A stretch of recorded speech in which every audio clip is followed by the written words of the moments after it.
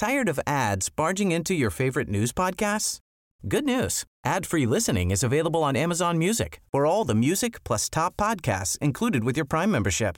Stay up to date on everything newsworthy by downloading the Amazon Music app for free or go to amazon.com/news ad free. That's amazon.com/news ad free to catch up on the latest episodes without the ads.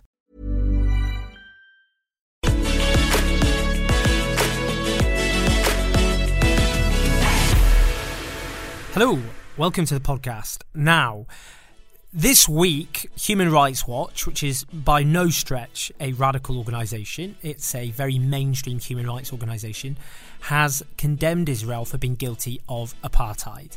The occupation of Palestinian lands has gone on for decades, a brutal and illegal occupation.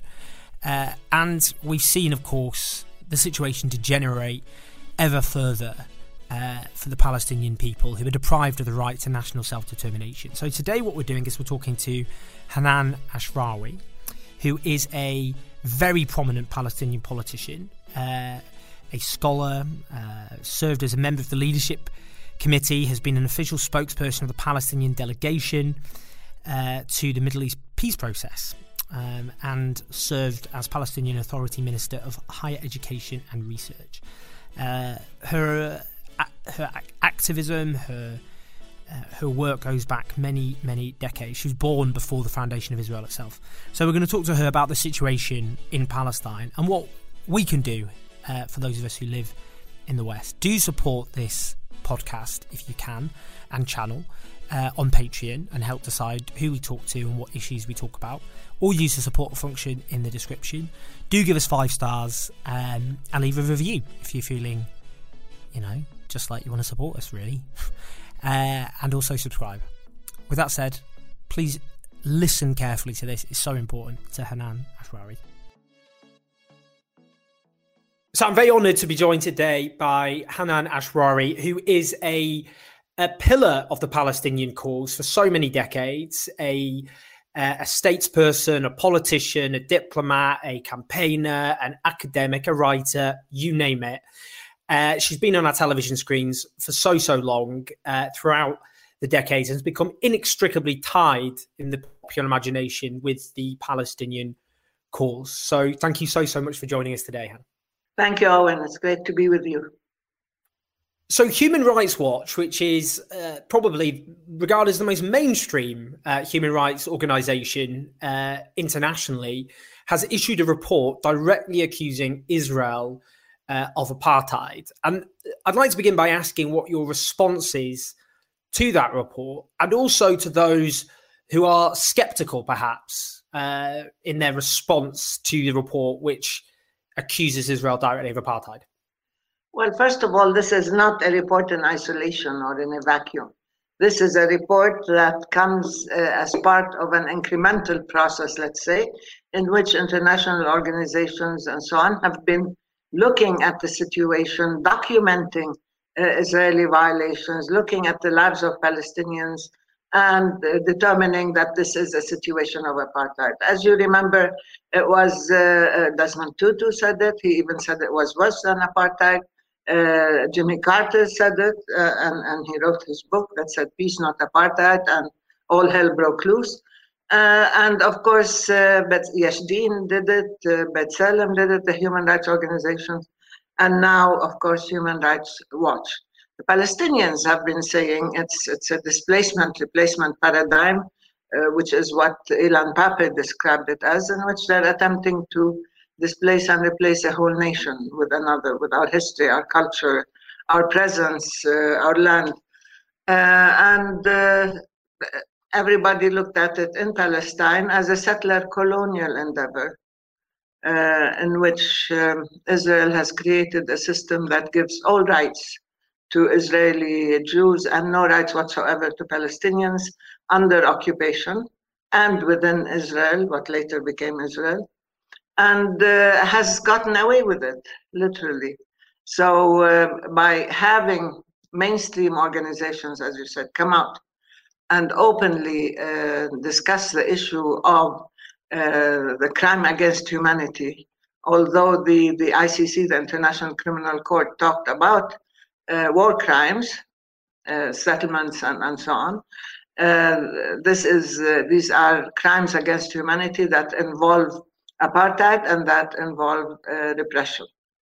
So both, in a sense, are a description of a situation in which Israel is not just in a state of occupation or permanent occupation of Palestinian land, but in a state of systemic and institutionalized and even legalized oppression, discrimination, repression, treating the Palestinians one way, creating a situation of tremendous hardship and disenfranchisement and disempowerment for the victims of the occupation, while granting Israel as an occupying power full immunity to act with impunity without any type of intervention or accountability. So to me, the importance of this is that it's becoming part of the global conversation. It is no longer sort of taboo to describe the situation, because Israel, as always, blames everybody. It doesn't look at what it's doing, but it attacks those who describe what Israel is doing, including the UN and the UN Human Rights Council, and including Israeli human rights organizations and global human rights organizations, by saying this is all anti-Israel, or this is all anti-Semitic, or they have an anti-Israel agenda, or whatever. So instead of reading the reports and taking them seriously, Israel just starts attacking and labeling and maligning anybody who dares question Israeli and describe, let alone question, Israeli violations in Palestine. So now it is up to the international community to see or to translate these descriptive terms, these statistical issues, and they're clearly supported by evidence. The situation is very credible, because it's not just a conclusion, it is based on careful research, observation, and statistics. So now, what does the world want to do? Shall we pursue? Will they continue granting Israel the cover, granting Israel leeway, space, and time to wreak havoc, to continue with these policies that are essentially inherently racist, exclusivist, and exclusionary? Or are they going to take action, to take steps in order to curb these, number one, to put an end to such a behavior and to hold Israel to account? But the dynamic cannot continue like this, and descriptive statements are not enough. And issuing statements of denunciation or concern or care is not enough. What you need to do is take your responsibility seriously within even multilateral organizations, within legal and judicial structures and institutions, and put an end to Israel's preferential treatment, to Israel's sense of entitlement, and its holding captive a whole nation of Palestine and literally getting away with murder. Last week, a group of extremists from Israel charged into occupied Jerusalem, yelling "Death to Arabs," and attacked Palestinians. I mean, huge numbers of Palestinians were injured. I suppose my question is, what's the wider, a horrific event, but what's the wider significance of it? Because the Israeli authorities would wash their hands of this and say, these are extremists that have nothing to do with us. So what does that one example, that one event, what's the wider significance? What does it tell us? Well, that one event is clearly symptomatic of an ongoing pattern of behavior. We've heard this statement, "Death to the Arabs," repeatedly. We've seen it written and with graffiti all over people's homes and cars and so on. We've seen the settlers go on the rampage, and the extremist settlers and militias and groups, and threaten whole villages, and particularly rural and isolated people, and destroy crops and beat up Palestinians and so on. So it's an ongoing and escalating pattern. They are now emboldened. Why? Because you have serious shift to the extreme, racist, violent right, because they've been given, again, room and space to continue. Because when they do these things, they are never held to account, they are never stopped. But the Israeli army protects them and attacks their victims. They attack Palestinians when the settlers, and we call this a reign of terror, when the settlers go on the rampage. So the Israeli army, in a sense, acts in coordination with the settlers and protects them even when they are attacking Palestinians. The army attacks the Palestinians, which is what happened in Jerusalem. Now, with Netanyahu also entering into coalitions with the Kahanas, some of the most hateful and hate-filled organizations that are outside the law, that were labeled by Israel as you know, Meir Kahana and his group were labeled as terrorists. Even the US labeled them as terrorists. But now they have been picked up and dusted off, and they have been granted not just an audience, they have participated in elections. Netanyahu supported them, encouraged them, and entered into an alliance with them, where they are now in the Knesset, in the parliament. And they are very active members of his extreme right-wing coalition. So you're seeing this shift, this total shift to the extreme right, the ideological right, the racist right, and the violent right. And it's extremely dangerous. It's dangerous for us. It's dangerous for the Palestinians everywhere under occupation and within Israel. And of course in Jerusalem in particular, because they have a declared agenda of ethnic cleansing, of getting rid of the Palestinians. And they're saying this is what they should do. I mean, those who do not give total allegiance to Israel have to be kicked out. And they're trying basically in Jerusalem per se, because they want Jerusalem to be an exclusively Jewish city. Now, East Jerusalem is primarily a Palestinian city with a Palestinian culture and heritage and history. So what they're doing now is trying to transform the character of Jerusalem, trying to terrorize and intimidate the Palestinians of Jerusalem, over 350,000 of them, in order to get rid of them and in order to finish the illegal annexation and transformation of that city. And when this group of Kahanas organized, decided that they're going to march into East Jerusalem through Damascus Gate, because this is where the people who are praying in Al-Aqsa Mosque come out after prayers, especially in Ramadan, and they sit and they have programs in Damascus Gate. Since the beginning of Ramadan, the Israeli government decided to put up these metal barricades to prevent the Palestinians after prayers from getting there and from sitting there and from having any type of presence. And that inflamed everybody, because this is a direct interference in a ritual, in a Ramadan ritual.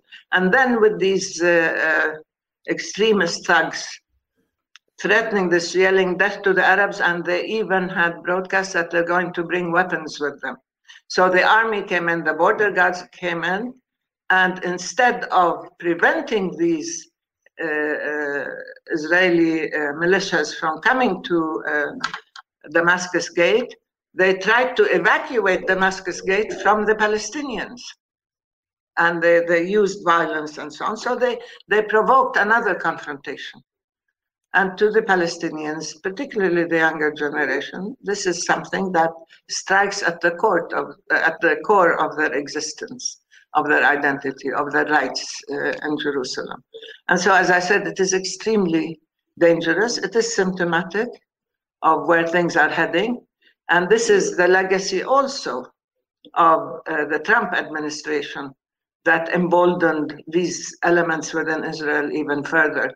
And fascism became acceptable, and land theft became civilized, and intimidation and terrorism against the Palestinians was treated with extreme tolerance, let's put it that way.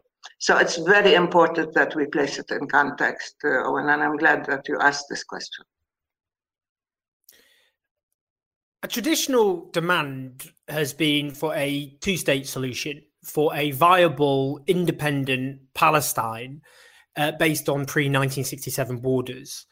But some would now argue that that has simply become impossible, and that now the demand should be for a single state, maybe a binational state, a federal state, because of the nature of what's happened in terms of the settlements, the annexations, and so on over the last few years. What would you say on that, the issue of two states versus one state?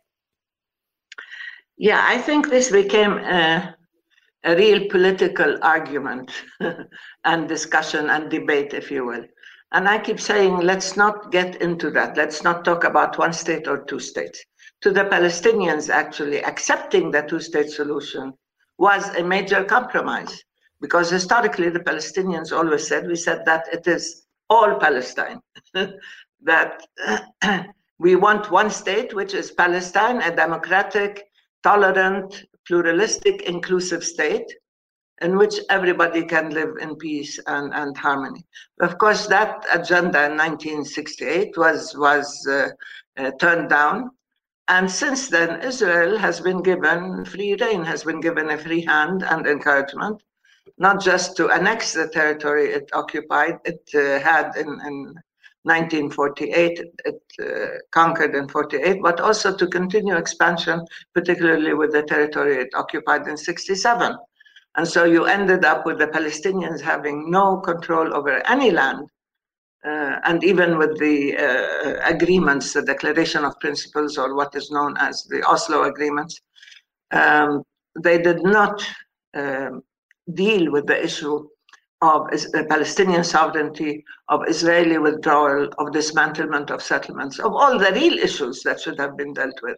So Israel felt that it had a free hand to continue its settlement activities, since that is a postponed issue, to continue changing the character of Jerusalem, and to continue taking more land, evicting people, demolishing homes, and so on, turning the Palestinians into residents of Jerusalem and then revoking their residency as part of ethnic cleansing. So they continued with their policies as a result either of the agreement or of being given support and encouragement by external forces. So the two-state solution was something that was demanded by the international community.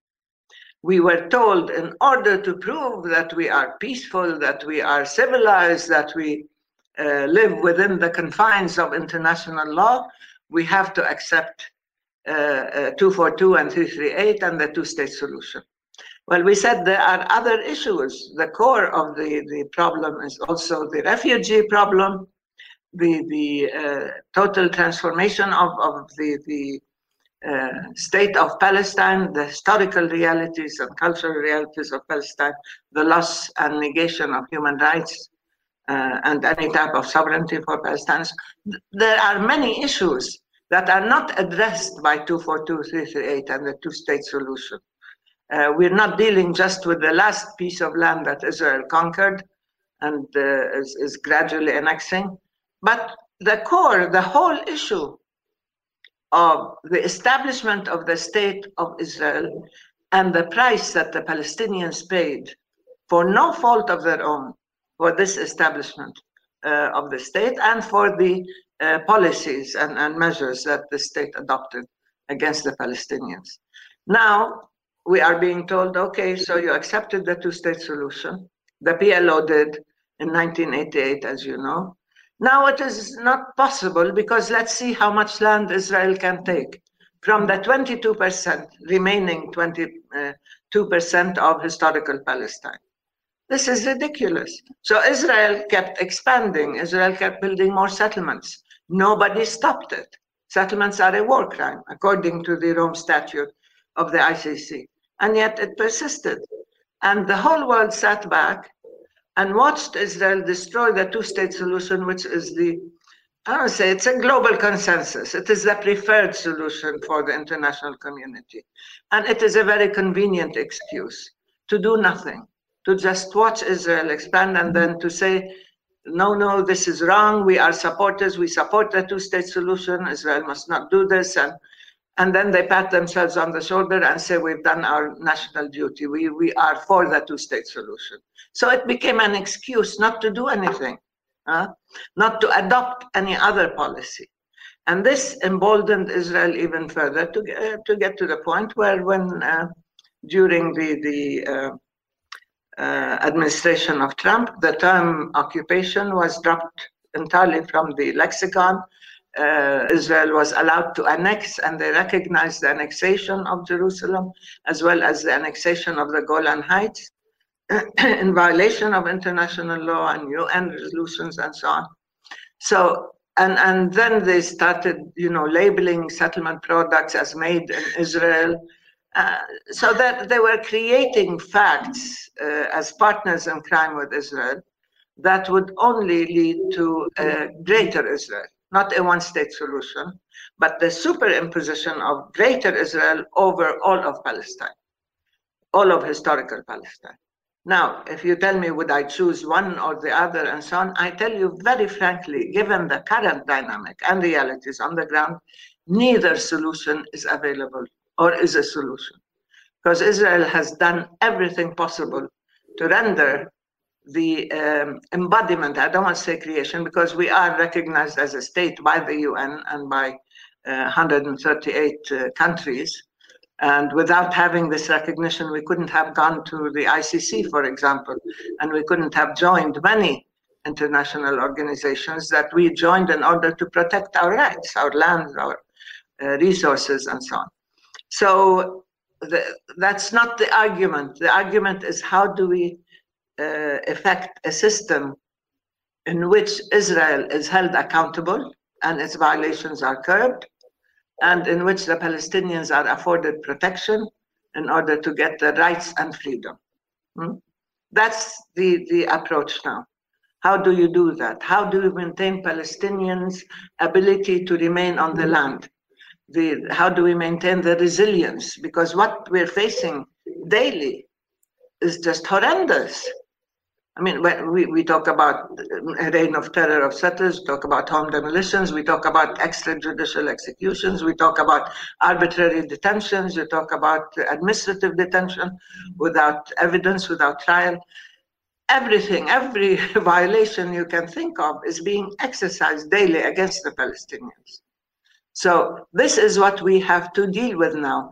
How do you put an end to these Israeli violations? How do you get the international community with its instruments and institutions to hold Israel to account? How do you find means of protection for the Palestinians? And then we will move ahead. But to end up discussing, how many angels can dance on the head of a pin or something, this is really an argument that is not right now within this context is not valid. What's valid to me is that we want our rights. Yes, we want all our rights, including the right to self-determination. We want to be free on our own land. Now, should people sit back and wait until there is a de facto one-state solution? Should we talk about a demographic reality that would threaten of the state? And by the nation-state law that Israel adopted a couple of years back is one of the most racist laws that any nation can adopt, by saying only Jews have the right to self-determination, which means even those who have Israeli citizens, the Palestinians who have Israeli citizenship, have no right to self-determination. Therefore, it is perfectly legitimate to discriminate against them, which is what's being done in Israel. They are Israeli citizens, the Palestinians, the original Palestinians who stayed when Israel was created. And there is a system of legal, educational, financial, and so on, discrimination against them within Israel. And now they've legislated the nation-state law that says it's okay. If you're not Jewish, you don't have full rights in the state of Israel. And what adds to that, which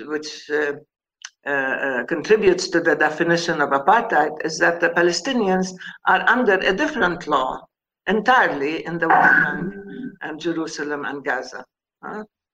each has a different set. Each set of Palestinians has a different set of laws. The Palestinians of Jerusalem are treated as residents, but with no rights.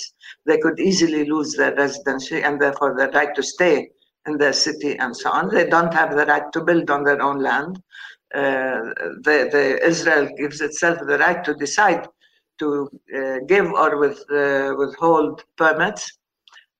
What's left is 12% of the land of Jerusalem, and Israel doesn't allow Palestinians to build.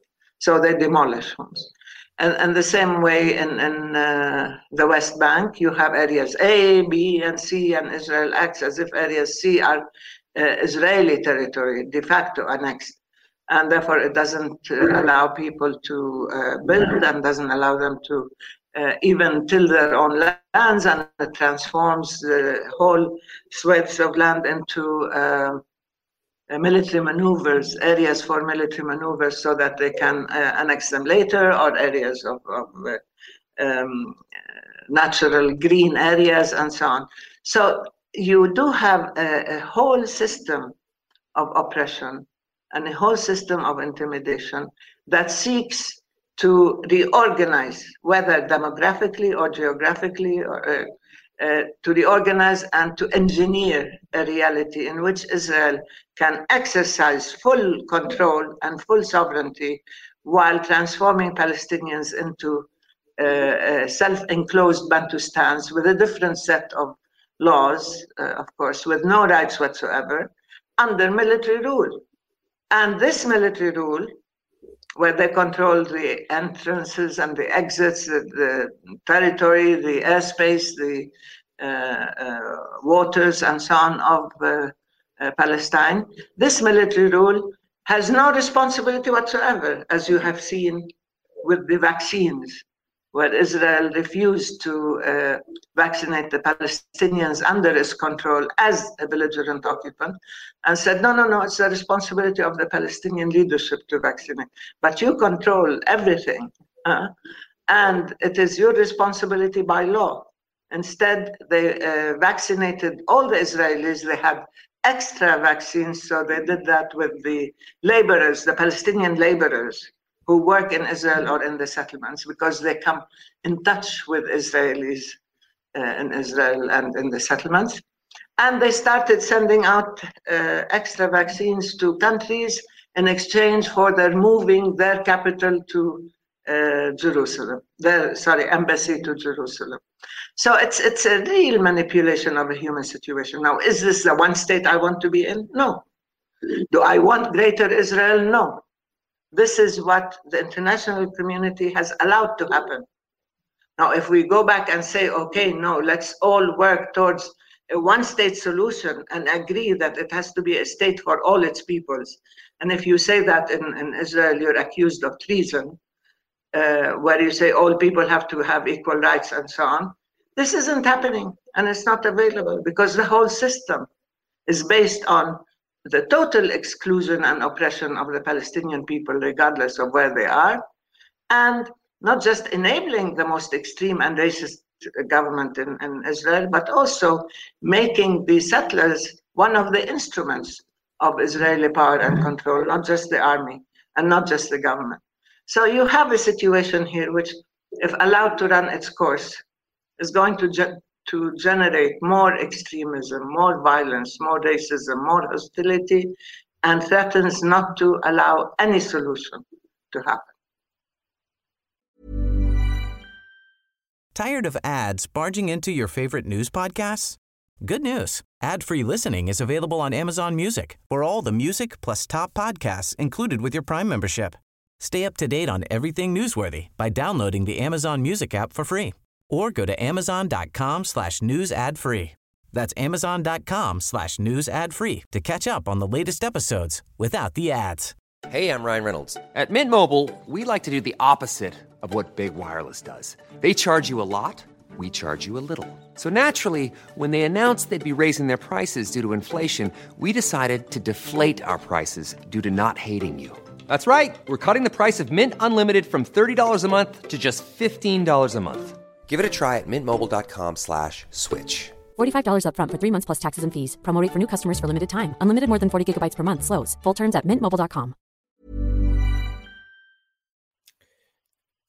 Successive US administrations of all stripes of both political parties have supported and armed Israel. Under Donald Trump, of course, there was, I suppose, a similar brand of politics shared between Netanyahu and Trump himself. And obviously the US, amongst other things, supported Israel, officially designating Jerusalem as its capital. Do you see any prospects for change under the new US administration at all? Is there any hope, any optimism whatsoever? And how does that interact with the likely political composition of the Israeli government? Well, frankly speaking, not a single American administration has been even-handed or has dealt with us fairly. The strategic alliance with Israel, maintaining Israel's military edge, qualitative military edge. I'm sure you've heard of the QME forever. The fact that there is no daylight between the US and Israel, a refrain we've heard repeatedly. Israel is our very special ally, and so on. The billions and billions, not just $3.8 billion a year that go to Israeli military, the military arsenal of Israel, but also preferential treatment, tax-free support, people even like Jason Greenblatt and Friedman and Trump and his son, Jared Kushner, his son-in-law, Jared Kushner, contributed to the settlements and are complicit in war crimes. But let's say that every single American administration looked at the Palestinians only in relation to Israel. They even looked at the whole region in relation to what's good for Israel. This Israeli prism dominated, and they felt a sense of not just identification, which was clearly false, because they said we have shared values. And I kept saying, what values? I mean, occupation, oppression, killing people, kicking people out of their homes and so on. Are these the values you want for the US? They call it the only democracy in the region, which is extremely ironic, because to us what Israel is doing is exactly what no democratic country should do to another country. You do not have permission to enslave a whole nation and hold it captive and steal whatever they have and oppress its people systematically and systemically. So this kind of approach, even in negotiations, was brought to bear in the relationship between the US and Palestine. And we know that this was taken to an extreme by the Trump administration, because now you see shared values. Now you see populism, racism, extremism, xenophobia, Islamophobia, even anti-Semitism and white supremacy, which was encouraged by this extremism. Somehow they forged a very unholy alliance, along with a couple of other people in the world of their ilk. And they decided that they're going to reposition Israel in the region. They're going to make it a major power. They're going to normalize it. They're going to give it economic advantages, and it should become a major political, military, intelligence and economic power in the region, and that the Palestinian issue can be dismissed by bashing the Palestinians into submission, by just removing the term occupation as though there is no occupation, by legalizing settlements as though international law doesn't exist, by totally disregarding Palestinian lives and how many Palestinians are killed or cruelly imprisoned or threatened or intimidated. It doesn't matter, because we're supposed to become invisible, or as Kushner said, quoting Daniel Pipes, that the Palestinians have to accept the fact of their defeat. So we're supposed to lie down and die quietly. And I've always said we're a nation who has never been defeated. We may be under occupation. We did not wage wars, by the way, but our spirit and our will has never been broken. Have never been broken. So we do not see ourselves as defeated people. We do not behave as defeated people. And we said we refuse to deal with the Trump administration and its lethal extremist agenda. So I think we're the only people who did that. Whole countries, sovereign states succumbed to Trump and tried to please him and tried to play his game and tried to pander to his ego and so on. We heard this from Europeans, from others. Anyway, and of course Arab countries. But now, now that Trump has been defeated, I said we all gave a collective sigh of relief, because in itself, this is important, that Trump is no longer there to make a mockery of human rights, international law, and Palestinian rights, and to act in concert with the Israelis, with this extremist Israeli government, as partners in crime, and to encourage it and enable it. But conversely, we do not see in Biden a savior. And we know that Biden might be tempted, as he's doing, to do several things. One is to go back to the status quo ante. But the status quo ante is precisely what led to these failed policies on the ground, to the absence of peace, to Israeli empowerment, to Israeli excesses and violence. Had you had an even-handed policy, you may have been able to achieve peace. But the absence of peace is a result of the Israeli-American alliance, in which the Palestinians were treated as, I don't want to say subhuman species, which is how Israel treats us, but as third, fourth class human beings. And that, in a sense, how to deliver the Palestinians to Israel has undermined America's ability to play a constructive role. Now, if you want to go back to that situation where you say, well, I'm for a two-state solution, and if Israel builds settlements, no, you shouldn't do that, naughty, or there are some red lines, or that there are some settlements that you can annex, or we don't know what to do with Jerusalem. No. If you adopt a policy that is clear, that is consistent with international law, and that recognizes the Palestinians as equal with rights, then you might change. But if you go back to this, the placebo thing for the Palestinians, or pressure and threats and blackmail on the Palestinians, while rewards and positive inducements and so on, advance payments for Israel, no, that's not going to work, because you're only encouraging lawlessness and impunity. So the first thing that he needs to do is Biden is not just stop the policies of Trump and throw that Trump plan into the garbage can where it really belongs, but he should start undoing the realities that Trump has created. Now, he started with the funding, with the finance.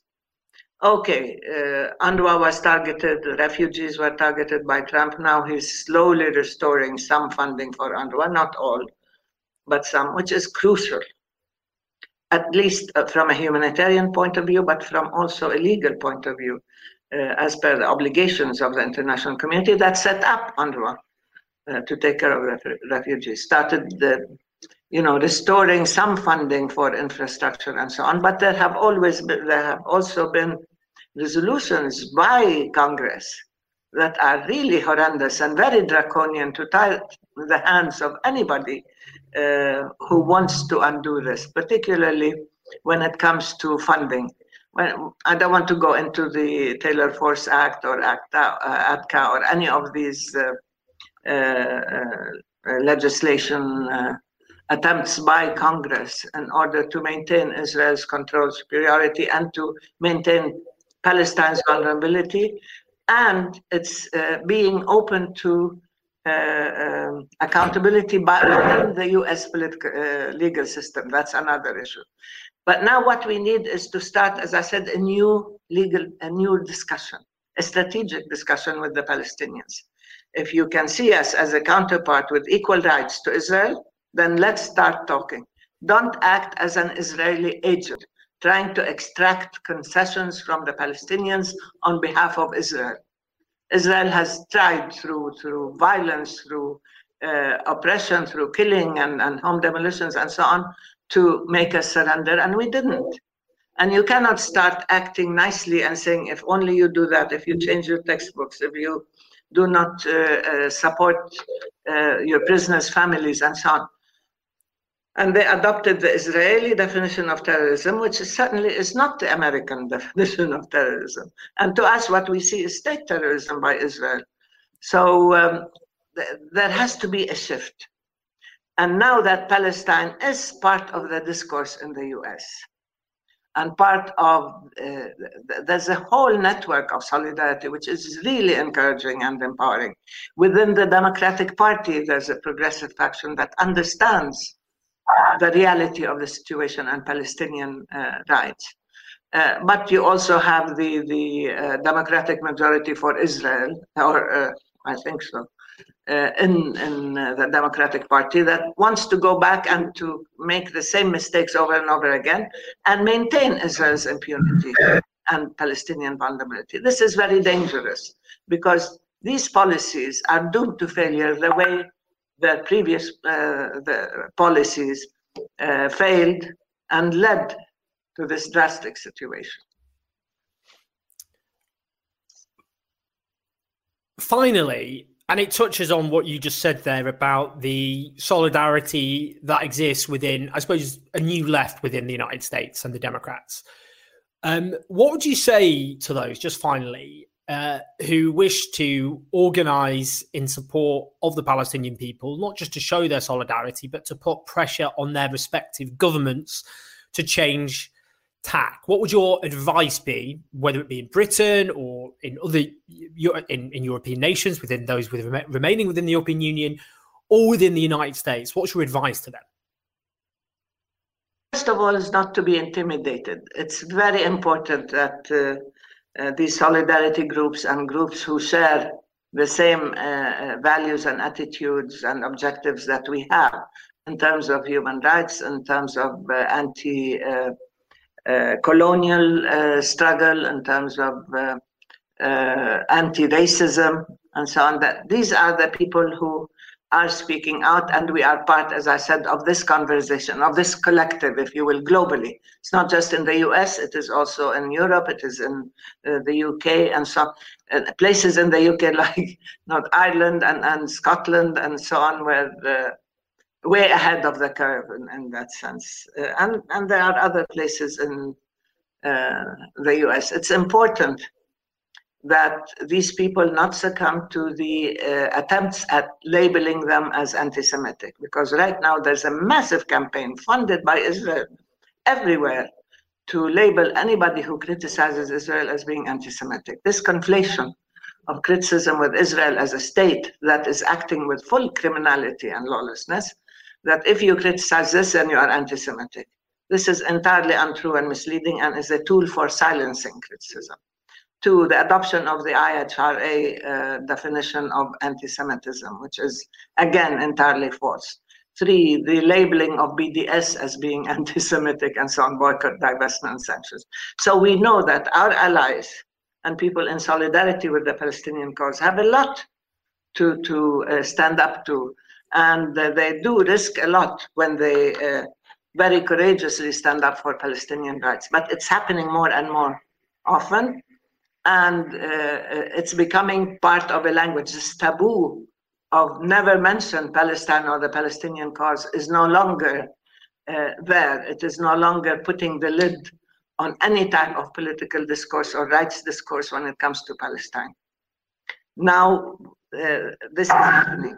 So when there is solidarity, when people work together, when the Black Lives Matter movement works along with the women's movement, along with the all other minorities, with the indigenous peoples movement, with the human rights people who are acting on these principles, with Jewish organizations that are challenging Netanyahu's and Israel's attempt to say that they have a monopoly on the Jewish voice, and saying, no, this is not us, this is not who we are. So this is the type of solidarity that when we work together, we cannot be intimidated or defeated. There has to be a link up between or among these like-minded groups and people of color and people who, indigenous people and so on, as I said, the LGBTQ. There are so many organizations who share these objectives and principles. And since we are part of the conversation, I think it's important for whatever administration to listen. Particularly now, the Democrats have to listen to the progressives, and they're not. And that's a serious mistake. And they're attempting to rebuild this unquestioning blind alliance between Israel and the US. This shouldn't happen, or in the West, particularly when accusations of anti-Semitism are so easy to hand out, and these labels are stuck like post-its on people's heads. No, this is important, but it's also important to mobilize and with their own representatives to speak out, because parliaments and Congress and so on are taking decisions relating to foreign policy, and they are allowing Israel to get away with what it's doing. So when parliaments speak out, when you question your representative of whatever party, and when you hold your country accountable as to what you do, selling weapons to Israel or even buying weapons from Israel, cooperating with the settlements and settlement products, and these things are now beginning to be questioned by the public, and through them by the parliament and by Congress and so on. We don't have a majority support in the US and US Congress, but there are very clear and qualitative and persuasive voices in Congress that are now speaking out. And they are remarkable. We follow them, we value them, they give us encouragement and we encourage them. But at the same time, also in Europe, the parliaments in Europe have taken more advanced position than the government. And the governments don't even listen to the parliament when it comes to the Palestinians and when it comes to Palestinian rights, whether in recognition of statehood or in holding Israel to account or in providing means of protection for Palestine. So I would say it's important to organize, to work together, to question your representatives, to educate people to stand up and speak out, because for too long the Palestinian narrative has been silenced and or distorted. And the truth must come out, and it must move people to affect decision makers.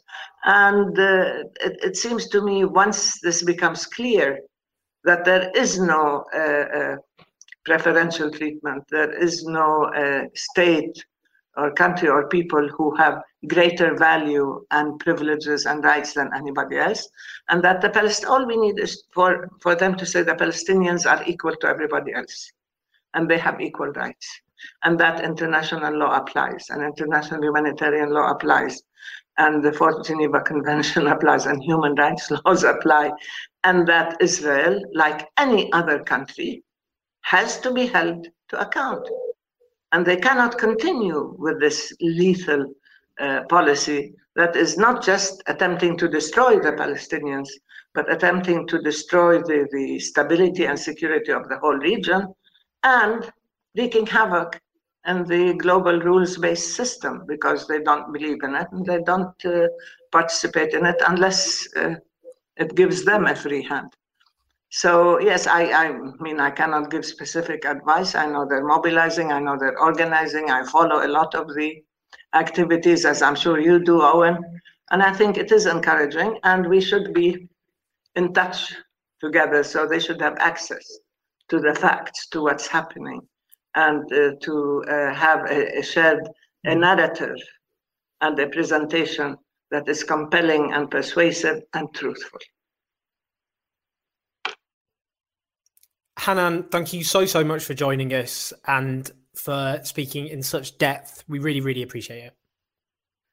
Thank you, Owen. It's my pleasure to talk to you or to be with you in this conversation, and all the more power to you. Thanks for listening, everyone. I hope you enjoyed that.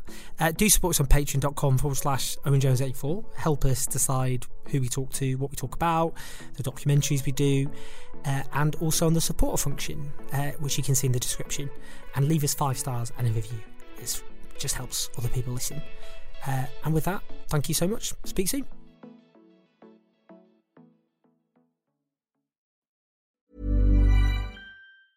Tired of ads barging into your favorite news podcasts? Good news. Ad-free listening is available on Amazon Music for all the music plus top podcasts included with your Prime membership. Stay up to date on everything newsworthy by downloading the Amazon Music app for free or go to amazon.com/news ad free. That's amazon.com/news ad free to catch up on the latest episodes without the ads.